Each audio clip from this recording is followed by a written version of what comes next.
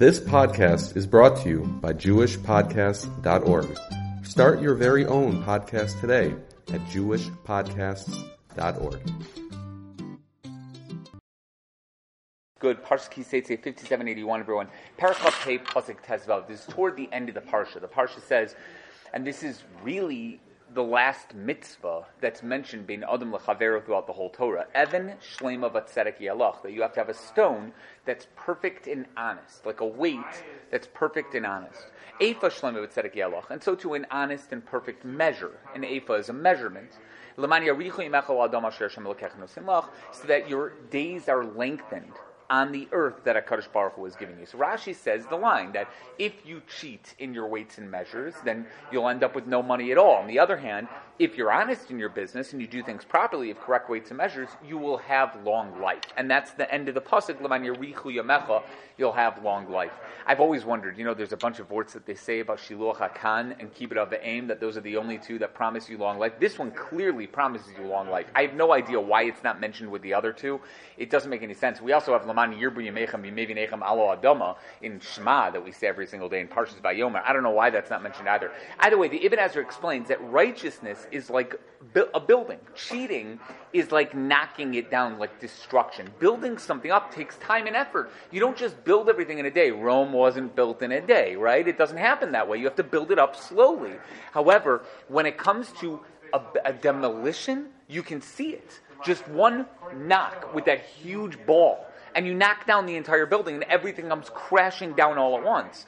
If you cheat in your business, if you're not honest with your business dealings, yes, it takes a long time to build up your reputation to being an honest businessman, but you do one thing and you come crashing down, whether that's the audit that comes from the IRS or that's something that Chas V'Shalom sends a person to jail. It's one thing that you can get caught on, and that's why it's so important to remember this, that the damage is immediate. That's how the Ibn Ezra puts it. The Sforno adds, not only does HaKadosh Baruch Hu despise the lying and cheating, etc., he despises items that are used for evil purposes. He doesn't want Klal Yisrael going anywhere near stuff like that. You can't have these cheating measures in your house, even if you're not planning on using them. Just saying like, I had this and I didn't want to get rid of it right away. I wanted to show people what it was like. That's usher, because the Yetzer Hara is tremendous for such a thing. And once you have it, you may come to use it. The Torah Tamima adds that having it around may cause others to think that they're allowed to use them. After all, this very honest businessman is doing this himself, then can't we do this as well? That's the thought process that they're going to think. They'll think it's Minhag Medina to cheat a little bit when it comes to it. You could be off by a little bit here and there, and that should be perfectly fine. That's the thought process. In fact, Torah Tamima says, that the Gemara says that we have guards that were set in place to check the weights and measures in every place. We'll have a story about that a little bit later. The Kli Yakar says it may have been common practice to be able to choose certain weights that were cheating and then use the others that were normal. So when people test you, you'd have these normal weights that have all the normal amounts on them, right? But whenever you can, you would use that and use these other weights that are a little bit off, that are going to be a little bit off. And you do it more often and more often and more often. It says in Kli Yakar, that's what a lot of people used to do, and that's obviously evil.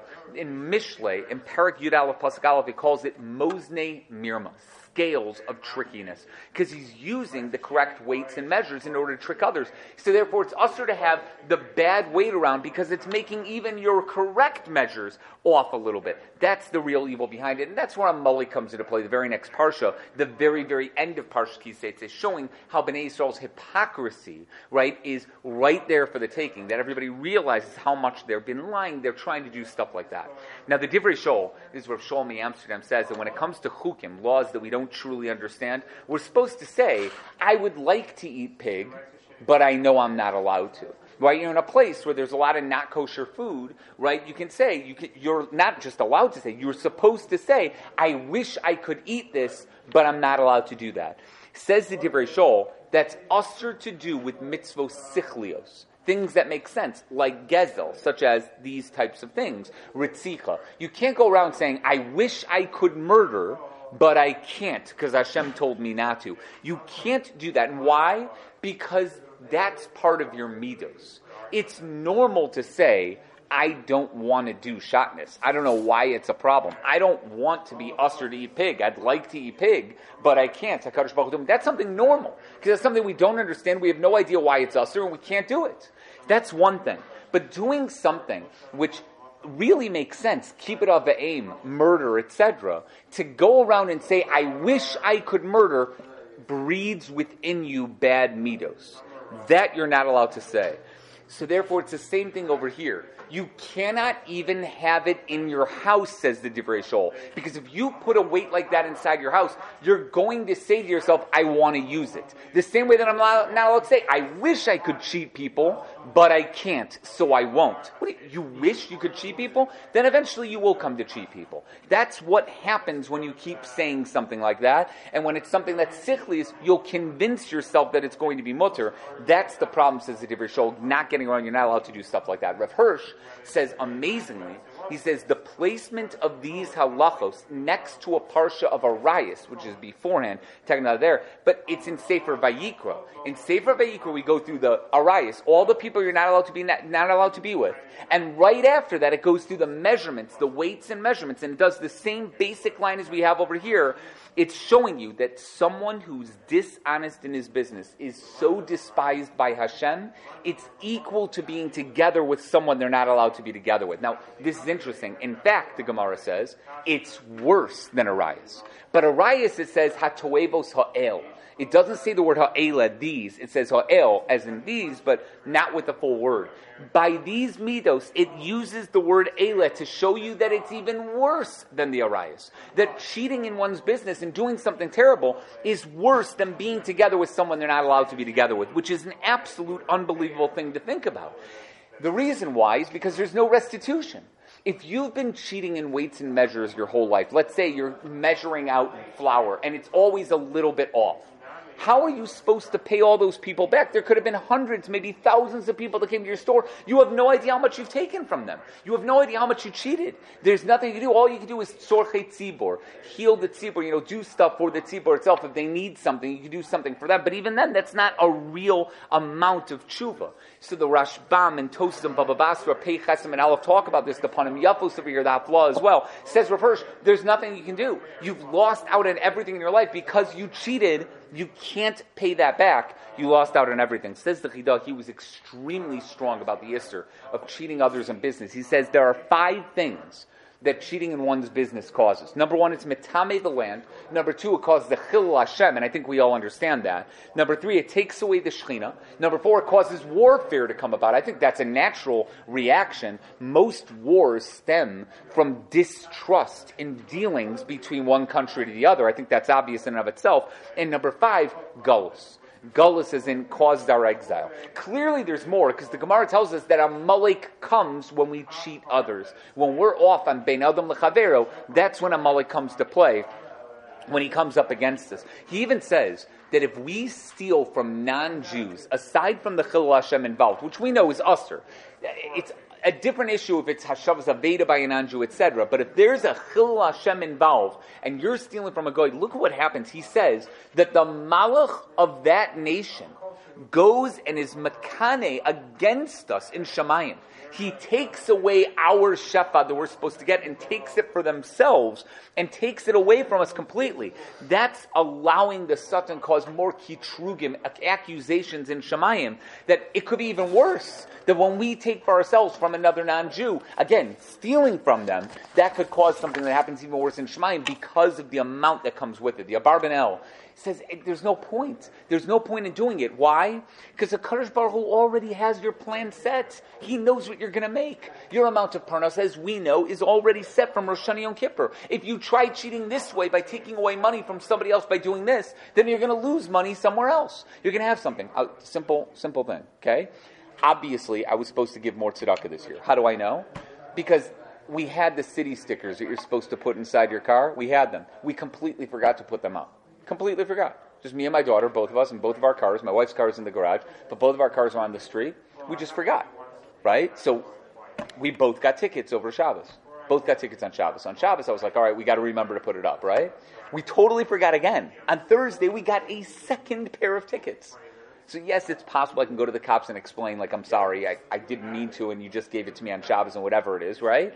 But that's $50 each per ticket. It's Lincolnwood, so it's a little cheaper than Chicago. But $50 each per ticket, right? It's $100 per car now, $200. For what? For something silly, because I had the city sticker. I just completely forgot to put it up. And I was out of town during the week, so I didn't have time to do it myself, and I trusted my daughter, and my daughter forgot. And that's it. $200. That's what ends up happening. See, the apartment now sells. You cheat one way, it's going to happen another way. Something else is going to happen. So obviously, I was supposed to do this money. I was supposed to give $200 tzedakah or $100 tzedakah in some way, shape, or form that I didn't give. So in the end, that's how it comes. That's how it comes out. Yeah. I mean, how do you make that? I mean, I understand. How do you make that logic? That connection there? I'm only doing it after the fact for myself. I'm not going to tell other people that. Why do you say that's because you owed tzedakah somewhere that you didn't pay or did something, as opposed to making bad decisions? Making bad decisions when it's something that's in your hands to do and it was so clear, right? You're saying it's hashgacha pratis? Yeah, I'm saying it's hashgacha pratis. Yeah. With hashgacha rabban? Yeah. I'm saying that this should be obvious. This was completely my mistake, and it was something that was so silly. If it's your mistake, though, why is that not a cause and effect? Because I'm not killing somebody. I just forgot about it. Why did HaKadosh Baruch Hu let me forget about it, so to speak? Like, that would be the idea. Like, how could HaKadosh Baruch Hu, like, I had it in my head. I knew I had it. It was sitting on my desk. Those silly little stickers. It was just silly. It was just a silly thing. And when I went earlier today to go see if I could, whatever it is. They're like, were you displaying it? He said, the ticket is for not displaying it, not having it, but for not displaying it. It's just that just silly. It's unbelievably silly. Rav Schwab says there are two chiyuvei amuna in this world. In Sefer Shmos, they wondered, is HaKadosh Baruch Hu with us or not? Because they didn't believe HaKadosh Baruch Hu's hashgacha was continuous. They didn't think HaKadosh Baruch Hu was taking care of all of their needs. They didn't think Hashem was there for them. They thought that he left it up to the natural ways of the world. There are certain things that happen in the world, and that's that. In that sense, you can understand why someone may cheat on his weights and measures. He doesn't believe that HaKadosh Baruch Hu is in charge of everything. He thinks that, Hashem does certain things, but other things are on me, and I should take care of them myself. That's the wrong idea behind it. When you have that lack of emunah in Hashem, that Hashem is taking care of everything, then vayavo Amalek. That's when Amalek comes in, and Amalek, who doesn't believe in any emunah, punishes you for having that lack of emunah. That's a beautiful piece from Schwab. He goes on a little bit about it if you want to look at Mayim Beis Shoeva. But the Miyam always speaks about this at length. There's no way to go against the Kadosh Baruch Hu's plan. The idea from the Abarbanel, thinking that you can do so is pure apicorsis, he says. The only solution for this is you have to learn more Torah. You have to learn more. You have to understand what it means that HaKadosh Baruch Hu is taking care of us. You have to spend more time in a base medrash learning the ideas of what HaKadosh Baruch Hu is in charge of, what happens under the tutelage of a great Rebbe, he calls it. Otherwise, you'll remain in Am Haaretz, thinking that you can do your own thing for the rest of your life. Why would you want that? One thing, he says, that a person can do is say Im Yirtzeh Hashem all the time. Now, I'll tell you, I was turned against this when I was a little kid, because in third grade, I had a Rebbe who always used to say Im Yirtzeh Hashem to me. Always. And I couldn't stand it. Because I'd say, like, when is recess, Rebbe? Im Yirtzeh Hashem. And I would be like, I hate Im Yirtzeh Hashem. I was so against it because I was a third grader. It was not the time to be able to teach me such a concept. For me. I'm sure other kids are totally different. But for me, it was not there. But for us, it's an important lesson to know that when we're saying something, we have in mind that if HaKadosh Baruch Hu wants it, then HaKadosh Baruch Hu will let it be. And to have that in our head. Atzas Hashem hisakum, he says. Va'atzas Hashem hisakum. That the Eitz of HaKadosh Baruch Hu will last. He, Hey Yod Aleph, is, again, the Rashi Tevis of Im Yirtzeh Hashem. The Im Yirtzeh Hashem, Yud Kei Vav Kei. I guess it's the Hey from Hashem, because otherwise it would be, there's no He. It would be Aleph Yud Yud if it's Yud Kei Vav Kei. But Im Yirtzeh Hashem itself. And he says it's a skula. One buys it, it's a skula to buy and sell things that way. That way, HaKadosh Baruch Hu is Shagur Befiv. He's always around. Now, I'm going to tell you a story. This story is brought by the Miyam Lois. I don't know the veracity. I don't know the source of this story. It says one time there was a wealthy man who had a lot of land, but not enough oxen to plow his field. So he took a large sum of money. He went to the marketplace. There was a city over, 2 cities over, in order to buy a bunch of oxen to be able to bring them back to be able to plow his fields, right? So as he was going, Eliyahu Navi met him, and he said to him, where are you going? And he said, I'm going to buy oxen, right? So Eliyahu Navi told him, you should say Im Yirtzeh Hashem.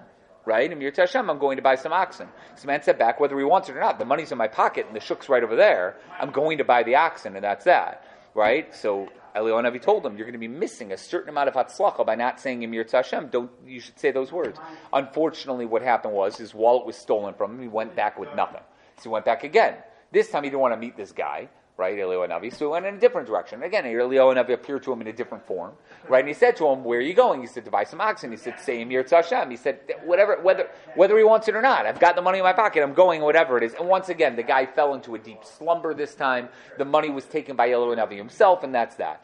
Third time, he goes back, right, and he goes to the marketplace, same way the first time, right? He meets up with Eliyahu Hanavi again. Eliyahu Hanavi said, where are you going? He said, I'm going to buy oxen in Yirtzeh Hashem. And he said, oh, you learned your lesson, right? So at this point, right, he returned the money back to him, and he said, here, I was just teaching you a lesson. Now, the truth is, I wonder if it was Eliyahu Hanavi or just a guy who was trying to teach him that lesson, because that would be awesome. So 3 times. It's unbelievable, right? I don't know. It would be unbelievable. It was just, like, it was John. John just stole his money and showed him the lesson in Yirtzeh Hashem. Either way, regardless, he realized how much he should get. He ended up buying more oxen than he needed. He eventually sold them at a huge profit and ended up making a huge money and became very, very wealthy at the end of his life. Says Imam Lois, see what happens when you say the words in Yirtzeh Hashem. So again, I've grown older and I understand it. I get the concept. The concept is that when I write a sheet of paper, I should write B'siyata D'Shmaya on the top of the page. Right? I should do that. But as Hashem is a nice thing to say as we go through Im Yirtzeh Hashem, etc. It just means that HaKadosh Baruch Hu has to be in your mouth. It shouldn't just be, it's all up to me. It's what I'm going to do. I'm involved, so therefore everything's going to work out. You're not saying that. What you're really doing is you're saying, HaKadosh Baruch Hu, please work it out that everything's going to be fine. You're asking HaKadosh Baruch Hu to be involved there. You don't have to say the words Im Yirtzeh Hashem, though it's a great thing to say. The point is that HaKadosh Baruch Hu is involved in everything you do. That's the idea behind it. It's a beautiful idea. Chasdei Hashem is fine. Well, that's awesome. There's Baruch Hashem. Keep saying it. There's nothing bad with using Hashem's name. I'm telling you, you're not being annoying. maybe as a third grader, I get that's being annoying. But no, you do it. Yeah. Baruch Hashem, going around, every single one of them. The Ksav Sofer says there are certain people who are absolutely amazing in accomplishing mitzvos bein adam l'makom. Unbelievable at it. When it comes to buying the best lulav and esrog, they're there. Making a sukkah that's beautiful, unbelievable. Having a seder, getting everything ready, the wine, the matzah, everything there, they're willing to spend thousands upon thousands of dollars in order to make sure that they're doing the bein adam l'makom mitzvos unbelievably well. They're medactic down to the finest detail, these people. But bein adam l'chavero, they'll steal $1 from their grandmother. Still $1 from their grandmother. If they can make sure they make an extra buck, they're going to make that extra buck in any way possible. Is that possible to esrog or the sukkah? So listen what the Ksav Sofer says. He says these people that are not paying attention to their bein adam l'chaver, they're only doing bein adam l'makom. He says, it's so funny. He says even if they don't do it outright, but they won't go the extra mile and be machmir on themselves. They'll be makel toward themselves and be machmir toward others. That's the type of people that there are. And their heter is, this is the heter, they have a great relationship with God. Me and God, we're like this. We're besties. We don't have to worry about anything. You have no idea how many times, I don't want to say, things that I have to deal with where I'll say to a person, maybe we could work on something, and it's just like, Rabbi, me and God, we're good. We're good. We got this. I hear you. I don't know how you got this relationship considering I've never seen you at davening. I don't know. When does this happen? I'm down l'chavskos that somehow everything they do has to do with God. Maybe they're saying Im Yirtzeh Hashem all the time. I have absolutely no idea. Maybe it is. But it's there. And that's the heter. The heter is that their bein adam l'makom is there, but they're just crooks. They're absolute crooks for one reason or another. And they assume that's enough to save them from judgment. Listen what the Ksav Sofer says. Okay? He says, such a person is in for a rude awakening. Because ein mitzvah mechabe avera. You might have unbelievable mitzvahs when it comes to bein adam l'makom, but that's not going to extinguish or erase the averos that you have. A mitzvah does not erase averos. I learned this a long time ago, and it was based actually in the Sefer Tanya. We were learning Tanya before, where you look at the scale up in Shemayim. We always think of mitzvos and averos, right? You have more mitzvos than averos that go down, and that's that. And then you think more mitzvos than averos, you go straight to Olam Haba. And that's the simple explanation of the Gemara in Rosh Hashanah and Daf Tezayin, where it looks that way. But a mitzvah does not extinguish an avera. That means you're going to be punished for that avera. The hope is that you got punished for those averas in Olam Hazeh, and you don't have them waiting for you in Olam Haba. But if they're there, you don't lose them. You have to go to Gehenna to take care of them. They don't go out forever. They're there. And it's so too with the mitzvah. If a person's going to Gehenna, he still will get rewarded for the mitzvahs he's done. Just hopefully it's not in this world. Hopefully he'll get it after he finishes Gehenna. But it's always going to be. Tshuva is for sure. I'm not counting. Mitzvah is in holding on to a lulav and esrog will not take away the fact that you just cheated that guy out of $100. You do tshuva, and again, we just said cheating a person in business is an extremely difficult tshuva to do because you can't pay the guy back. You have no idea what you just did, right? But if you do tshuva, of course that erases the avera. That for sure. I'm not from the fact that it's a mitzvah, but rather from the essence of what tshuva is. But the mitzvah, a random mitzvah, will not erase an avera. And not only that, there are some mitzvahs being adam lamakom, not all of them. This is what I was trying to say before, Dave, that will be ignored and may even turn into averos because of his actions toward other people. If you take money directly from a business deal that you cheated or did under the table, whatever it was, and you did something wrong and spent that on your lulav and esrog, it's as if you didn't do the lulav and esrog. I can't say that. The Ksav Sofer can say that. And such a person, he says, is a menayitz, a person who is despised by a Kadosh Baruch Hu for what he had. That's mind-blowing. He says that's why the first question we're asked in Shemayim, it's a Gemara in Shabbos and Daf Lamed Aleph, the first question we're asked is, Nasosa v'nasata be'amuna. Did you do business with trust in a Kadosh Baruch Hu? Or did you cheat? The next question is Kavata Itim LaTorah. Did you sit there? Because your Torah learning and your mitzvos could be erased if you did it without that Amunah and a Kadosh Baruch Hu in your business. That's scary. That's unbelievably scary. And it's such a great diuk. Because if we first asked Kavati Itim B'Torah, and he said, yeah, let's see what you learned, let's see your mitzvos, let's see everything, and then we say Nasasav and Nasasav Amunah, then we have to take away what we already gave you. Here it's Nasasav and Nasasav Amunah, then we get to the Torah learning and the mitzvahs that you've done. That's crazy. That's a crazy line, but it's clear from that we don't want to make the kateger into a seneger. In other words, the seneger into a kateger, I should say the opposite way. That the defendant should not become the accusatory, the accusation against you in Shemayim. And it's not like this mitzvah is a chok, something that we don't understand. Is there anyone in the world who doesn't understand this? You can't cheat in business? The whole world revolves around this. If you start cheating in business, if people start cheating, then clearly other things are going to happen. You want to tell me cheating on your taxes? All right, you know what? You got to go to a Rav specifically and ask him very specific questions about what you're allowed to say and not allowed to say in your taxes. The fact that it's so hard to find a play group where my kids can play in, where they're telling exactly what they're doing and how much they're making and giving it to our taxes.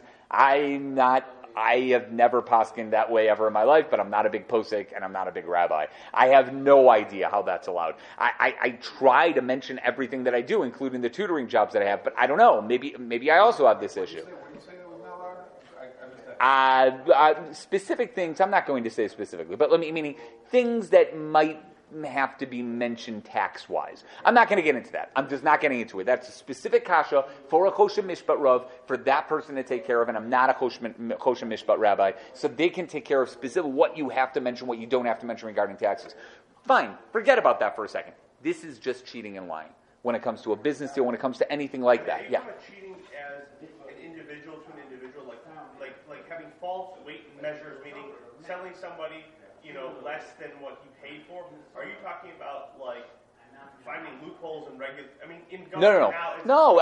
That's what I'm saying. I'm not getting into taxes and government issues. That's not what I'm getting into. I'm talking about cheating, actual cheating, lying to a person who you're doing a business deal with. A used car salesman saying there's nothing wrong with this car when they know there's something wrong with the car. Something like that, right? Do you have to mention, this is a big, shaila in and of itself, do I have to mention everything that's wrong with my house when I'm selling it? Do I have to mention everything that's there? It's a shaila. So you have to go through with your Rav, with everything that's there. What do I have to mention? What do I not have to mention? No, you have to do that, and that's your job to be able to go through. But this is not a chok. This is a mitzvah that makes sense, right? Being honest in business is vital to the world and how the world economy. That's that. This is why the end of the parsha says kol osei avel. The end of this, not the end of parsha Kiseitze, but the end of this individual parsha, kol osei avel. Because anyone, if you're willing to do this, then that could lead you to do something much worse for yourself, and you'll be left with nothing at all. As Rashi says, you do this, you'll lose everything. It's technically the last mitzvah, bein adam lechavero in all of Sefer Devarim. That's how important it is. It's the last mitzvah. Yeah, there's hakyel later, and writing a Sefer Torah is later, and tshuva is a mitzvah d'oraisa, depending on Sefer Chinuch Rambam Ramban, right? Those are mentioned later on. But this is the actual last mitzvah of Sefer Devarim that deals with Ben Adam L'Chavero. There's Meiser Sheni, there's also, whatever, there's a couple other mitzvahs, but none that are Ben Adam L'Chavero. That's how important it is. That's how important it is that it is the end of the Torah when it comes to this. That Yelos Shachar wonders why the reward for being honest in business is living in Eretz Yisrael. Right? So that you live in Eretz Yisrael is the wording in the pasuk, in the land that I gave you. Why is that? Staying away from theft should be obvious. It should be automatic. But why all of a sudden over here, the Me'amalei says a simple answer. Right? If you make sure your weights and measures are perfect, then HaKadosh Baruch will make sure your years are perfect. You'll live a full and charmed life. Where are you going to live that? It's not for Eretz Yisrael. There's no question that that's where it's going to be. That's how the Me'am always answer it. The Al-Qadir Gershuni says, Mida Keneged Mida. HaKadosh Baruch Hu doesn't normally punish a person until Nisma'ale Se'eso. Everybody heard that line before? Like, if you have a bunch of Averos, if you do one Avera, HaKadosh Baruch Hu won't punish you. You do another one, you do another one. Like a kid in school. Like, if he does one thing, it's not that big of a deal. A second thing, a third thing, fourth thing. The 12th thing might not be so big. But because he already did 12 things, he's kicked out. Do you get what I'm saying? Like, it's nismale se'esa. Once the basket is filled, then we have no choice but to throw you out. There's nothing else we can do. Says the Al-Qadir Gershuni, at some point, HaKadosh Baruch Hu can overlook what you've done. But this person measured with a midah chasera. You get it? He used a measuring stick or something that's a little bit less. So he judges you with a midah chasera. He doesn't wait for it to fill up. He measures you with a smaller cup, so to speak. And that's what ends up happening to the person. It's a cool idea. It's told about the Chofetz Chaim that he was so careful when it came to business. And we know those stories where he saw that there might have been one thing wrong with the scale, so he made sure to give a little bit of flour back to every single person in the town, even if they never bought flour from him. But he wanted to make sure, just in case, right, he went around. There was one time where a poor person saw the way he was working and said, I want to be wealthy. I want to be able to make money, but there's no way that I could do what the Chofetz Chaim did. So what am I supposed to do? I can't even get into business. And the Chofetz Chaim had to explain to him, this is, he might be more of an extremist, but etc. That Chofetz Chaim said, when it comes to a store, you have to make sure that you have everything set. Rabbi Menachem Mendel of Rimenov had a custom every Erev Rosh Chodesh of every month.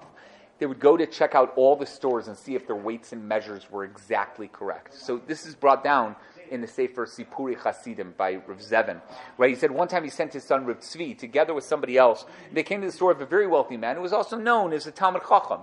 He found a weight that was not correct. Right? So he went up to him and he said, what's going on here? The man said, I never used that weight. I didn't even know that I had it. I completely forgot about it. So he said, that might be so, right? But you can't even have a weight like that and use it as a urinal. As we said, Bava Basra Pei Testament Aleph, you can't even use it for anything. You can't have it in your house.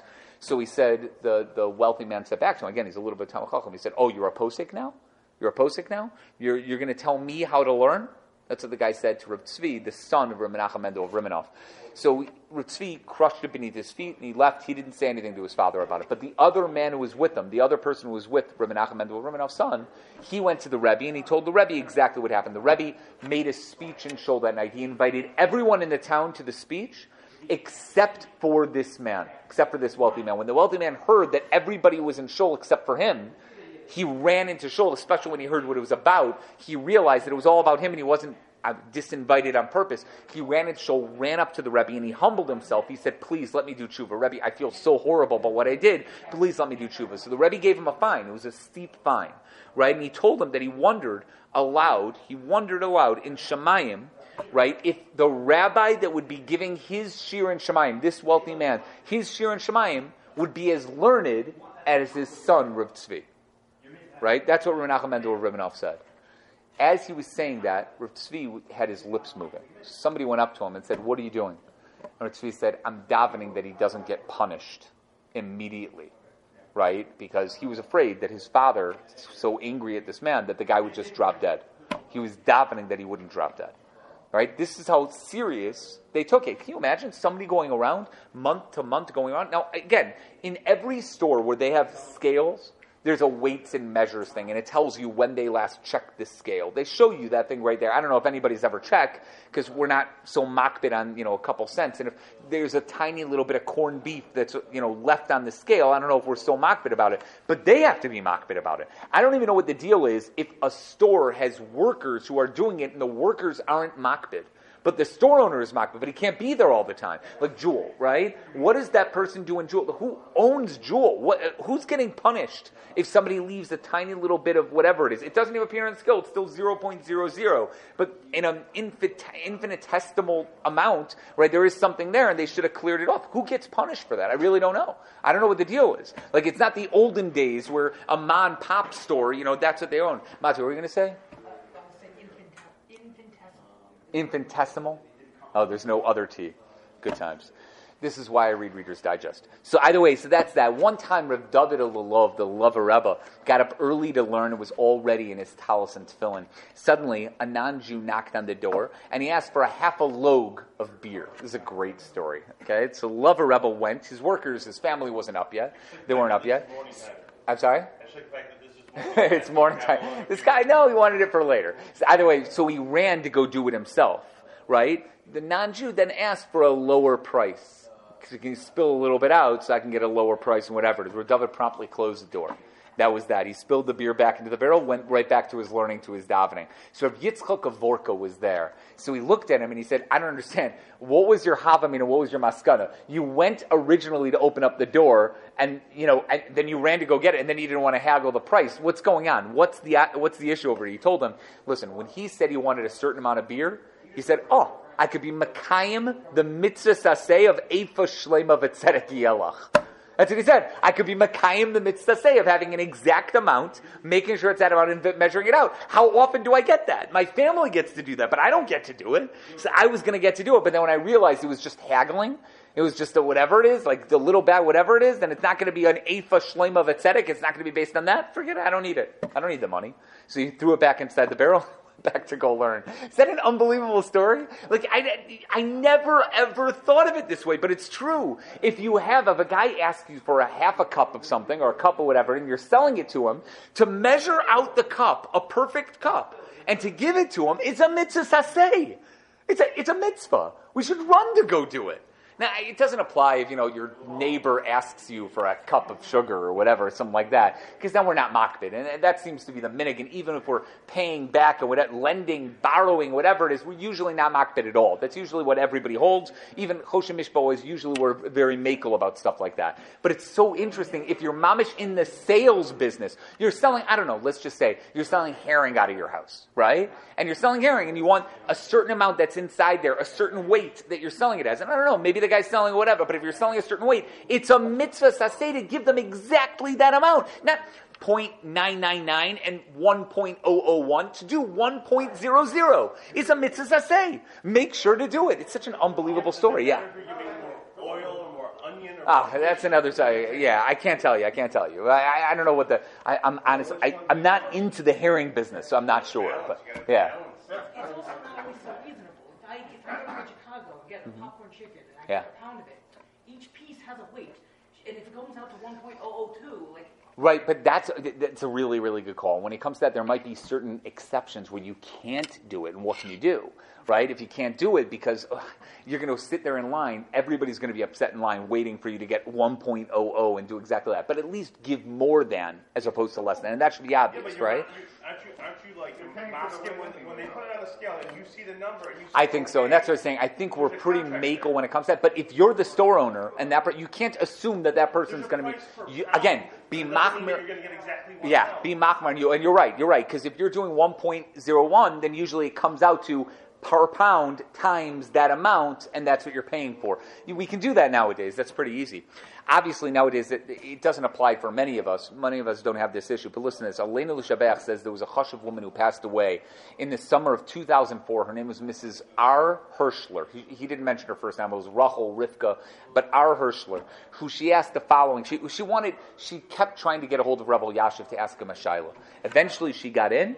And she asked the following. She was a teacher in a certain Beis Yaakov seminary, right, for many, many years in Yerushalayim.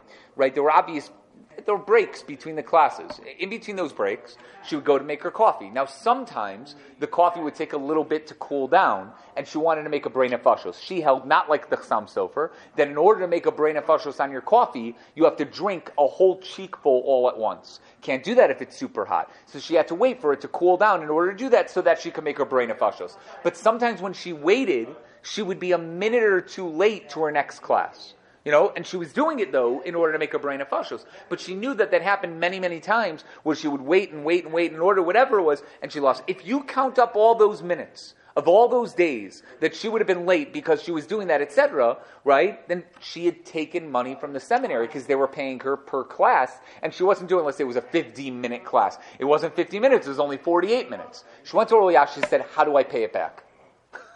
Can you imagine that? So Rav Elyashiv first said, I wish we had more shilas like that in Klal Yisrael. I wish these were the shilas that we got in Klal Yisrael. But he said, it's a great question. He said, 2 reasons you don't have to pay it back. Number 1, they know you're not a malach. They know you're a human being. There's no way that you can come on time and be there the whole time during class the entire time. There's no way. And obviously this is that. He said, there's no way whatsoever. Number 2, the coffee that you're drinking, the tea that you're drinking, right, is helping you teach.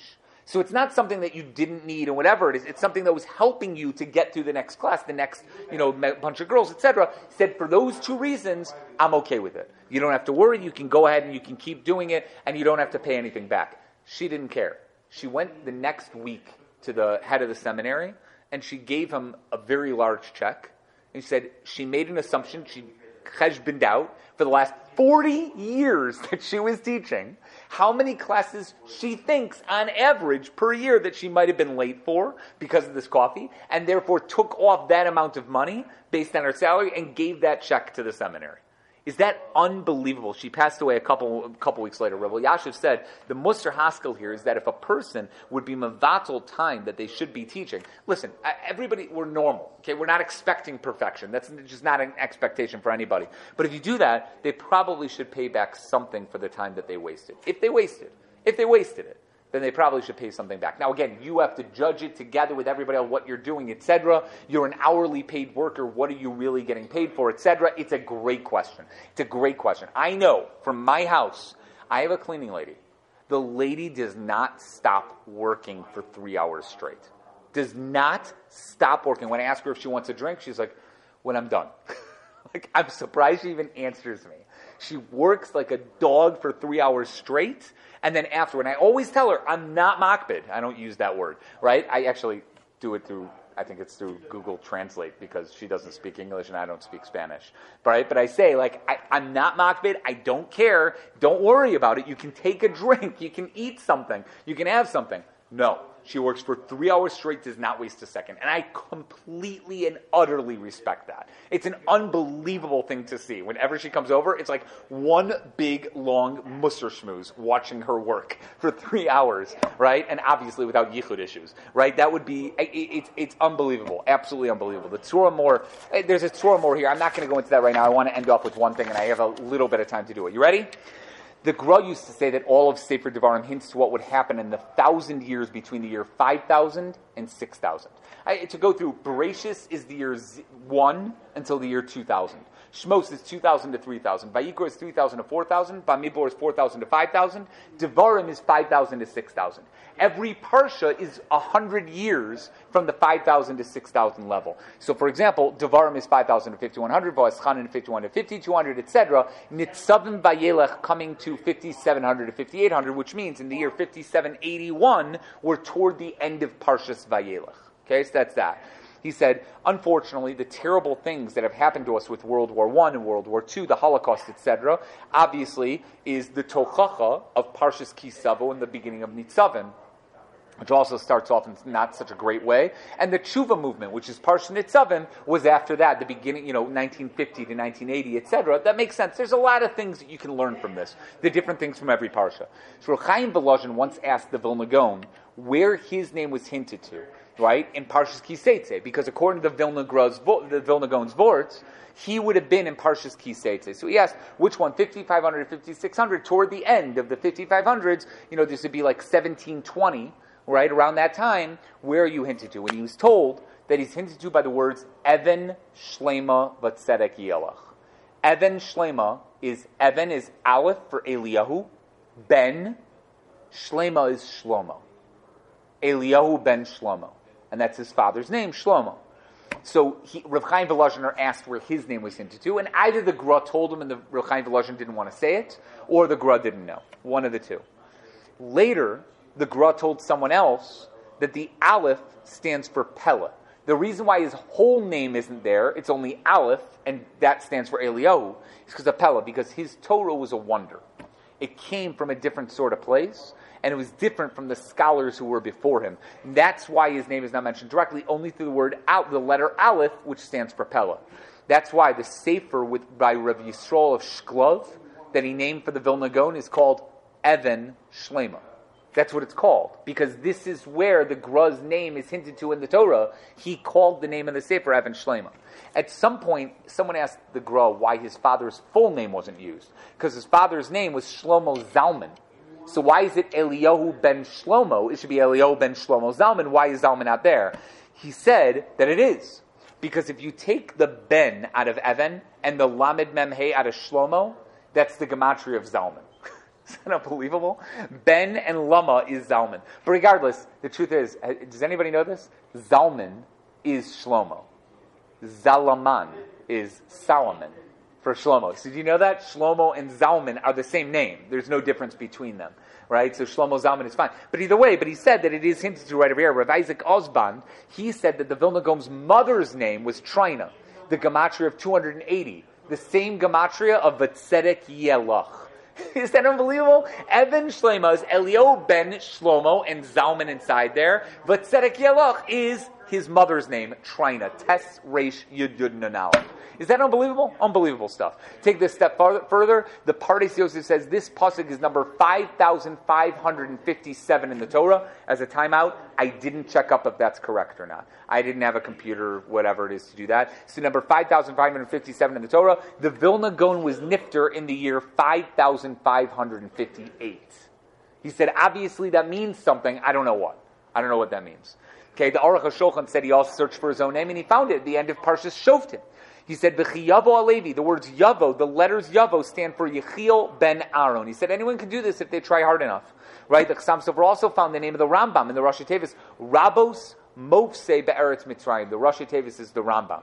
Right? Again, you have to find it. I don't know if that works out perfectly, because Parshas Shoftim is before Parshas Kiseitze. Right? The Aruch HaShulchan lived after the Vilna Gaon. I don't know what that means exactly, but either way, I thought, though, that I could add on to this. And I'm going to say this, obviously this is my own, and I don't know if it really counts, but I will tell you it's pretty awesome. There's a famous machlokas that he had with the Hasidim, right? Especially at his time, he argued with the Baal HaTanya. If you say Even Shlema is the Vilna Gaon, Vatzedek Yelach means that he was right. The Vilna Gaon was right. But then Eifa Shlema, Vatzedek Yelach, Eifa Shlema, if you add on the five letters of the Baal HaTanya, Hatanya and the 5 letters is 471, the same gematria as Eifa Shlema. But Tzedek Yelach is that Elu Ve'elu Divrei Elokim Chaim. Elu Ve'elu Divrei Elokim Chaim. That Even Shlema Tzedek Yelach for the Vilna Gaon. Eifa Shlema for the Baal HaTanya Tzedek Yelach. And Elu Ve'elu Divrei Elokim Chaim. And maybe that's the idea that both of them were L'Shem Shemaim, both of them meant it in the right way. And maybe that's the hint to what the Vilna Gaon was saying over there. Without saying it, that still everybody had their way. All right, we'll stop with that, guys. We should be honest in business. Have a good Shabbos.